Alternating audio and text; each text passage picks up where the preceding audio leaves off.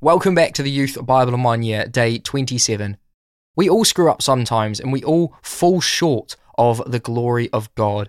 But how do we stay on track as much as possible so that even when we fall down, even when we fall short of God's glory, that we still are on the right track, still facing Him and running as fast as we can towards Jesus? Pippa and I love to go for walks. Not so long ago, we went for quite a long walk on the South Downs. Neither of us have a very good sense of direction, and we'd forgotten to take the map. Somehow we managed to wander off the track, and we ended up on someone's farm. It was one of the shortest days of the year, and soon the light started to fade. It seemed that the only way to get back to where we'd parked the car was to cross a field occupied by a large herd of cows. As we approached them, some surrounded us in an overly friendly fashion, blocking our way, while others took off in fright and started charging round the field.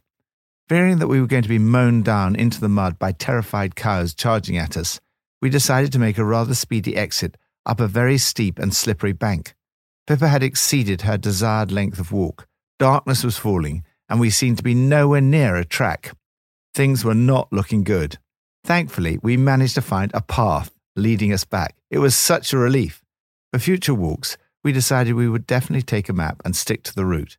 Staying on the track proves much better for being able to relax, talk together, and for our relationship generally.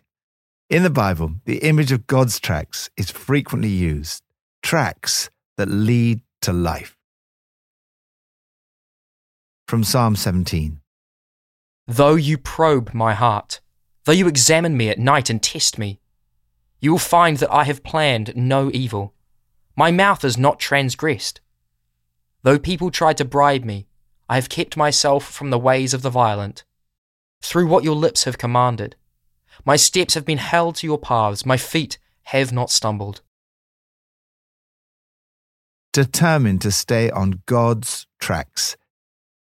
David says, my feet have held closely to your paths, to the tracks of the one who's gone on before. The Hebrew word for paths literally means wheel tracks. David is absolutely determined to stay on God's tracks. In order to stay on God's tracks, you need to watch first your heart, what you think about. Though you probe my heart, though you examine me at night and test me, you will find I have planned no evil. Second, your words, what you say. I have resolved with my mouth not to sin. Third, your feet, the places that you go. My feet have not slipped. Lord, help me to stay on your tracks. May my feet not slip. Help me to guard my thoughts day and night. Help me not to sin against you through anything I say or do. New Testament from Matthew 19. When Jesus had finished saying these things, he left Galilee and went into the region of Judea to the other side of the Jordan. Large crowds followed him, and he healed them there. Some Pharisees came to him to test him. They asked, "Is it lawful for a man to divorce his wife for any and every reason?" "Haven't you read," he replied, "that at the beginning the Creator made them male and female, and said, 'For this reason, a man will leave his father and mother and be united to his wife, and the two will become one flesh.' So they are no longer two, but one flesh. Therefore, what God has joined together, let no one separate." Then people brought little children to Jesus for him to place his hands on them and pray for them.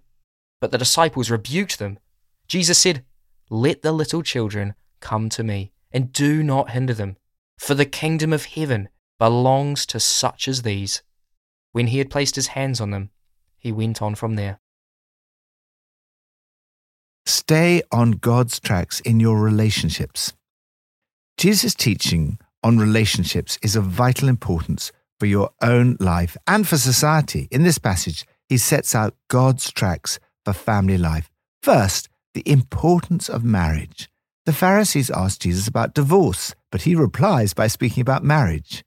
He goes back to the creation account. Jesus quotes from Genesis 2:24, stating, "For this reason a man will leave his father and mother and be united to his wife, and the two will become one flesh." This verse from Genesis is seen as the blueprint verse for marriage, not only in the Old Testament and by Paul, but also by Jesus himself. Marriage involves the public act of leaving, making a lifelong commitment to your partner. that takes priority even over your parental relationships. It involves being united with one's partner. The Hebrew word means literally glued together, not just physically and biologically, but emotionally, psychologically, socially, and spiritually. This is the Christian context of the one flesh union. The biblical doctrine of marriage is the most exciting and positive one that exists. It's also the most romantic view. It sets before us God's perfect plan. Second, concession of divorce. The Pharisees persist with their questions about divorce. They speak of Moses' command. Jesus replied by saying Moses permitted it because your hearts were hard, and robustly confronts those men who, in a society in which women had far fewer rights, used the provision of the Lord to walk away from their wives. Moses' provision for divorce reminds us of God's grace and compassion in situations where we fall short of his ideals. But Jesus is saying that divorce is never ideal. Many of those who've experienced the pain of a broken marriage will identify with Job's description of his suffering in today's Old Testament passage. We need to do all we can to guard marriages, ours and others. I strongly encourage every couple in our church to do the marriage course and do all we can to comfort those who've been divorced, not by casting blame like Eliphaz. Third, calling to singleness. Jesus speaks of 3 types of singleness.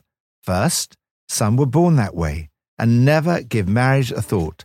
Second, there is involuntary singleness, those who never get asked or accepted. Third, there is voluntary singleness, those who decide not to get married for kingdom reasons.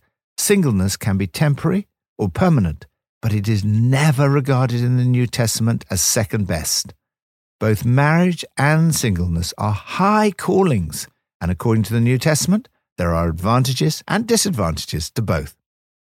Fourth, priority of children. The words of Jesus challenge the attitude of many of his contemporaries towards children. In ancient societies, children were often kept on the periphery of society. To use an old-fashioned British saying, they were to be seen but not heard. God's tracks are very different. Jesus places his hands on the little children and prays for them. When the disciples feel that Jesus should not be distracted by them, Jesus replies, "Let the little children come to me and do not hinder them, for the kingdom of heaven belongs to such as these." He demonstrates the high priority children should have in our lives. As parents, it's very important to prioritize our children and not to see them as distracting us from our work or ministry. As a church, we need to see that our children and youth have priority in terms of resources and facilities, because the kingdom of heaven belongs to them as much as anyone else. They are not only the future of the church, they are the church. Lord, help us, both in our personal lives and as a society, not to wander off your tracks for family life. I pray for your blessing on all those working to strengthen family life. Old Testament, from Job 4-7. Then Eliphaz the Temanite replied, "Think how you have instructed many, how you have strengthened feeble hands. Your words have supported those who stumbled. You have strengthened faltering knees, but now trouble comes to you and you're discouraged. It strikes you and you are dismayed. Should not your piety be your confidence and your blameless ways your hope? Consider now who, being innocent, has ever perished. Where were the upright ever destroyed? As I have observed, those who plough evil and those who sow trouble reap it. Now you too have proved to be of no help. You see something dreadful and are afraid. Teach me, and I will be quiet. Show me where I've been wrong. How painful are honest words, but what do your arguments prove?" Help others stay on God's tracks. I'm so thankful for my friends who've helped me stay on track. However, sometimes it's possible for even our friends to misunderstand or get things wrong. In this passage, we see a contrast between Job, who helped others stay on God's tracks, and Eliphaz, who was no help to Job. Sometimes people ask, is every word in the Bible true? I reply, yes, but like every other book, it needs to be interpreted. One of the rules of interpretation is that we have to interpret according to the context. We have to read the words of Eliphaz in the light of the fact that in the end, the Lord says to Eliphaz the Temanite, "I am angry with you and your two friends, because you have not spoken the truth about me as my servant Job has." The words that we read in this passage are not all true. Job's friends give far too simplistic an answer to the issue of suffering. Their diagnosis is often naive, pious, and unrealistic.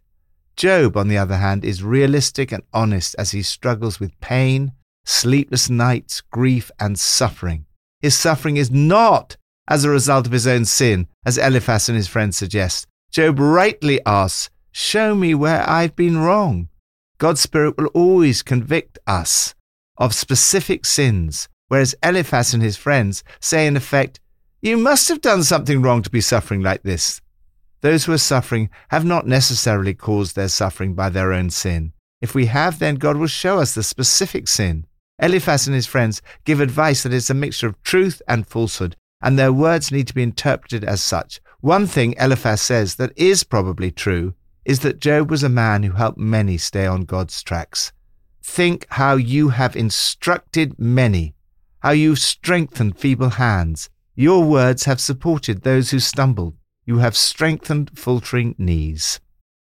Your task is not just to stay on track yourself, but like Job, to help others as well by your actions and by your words.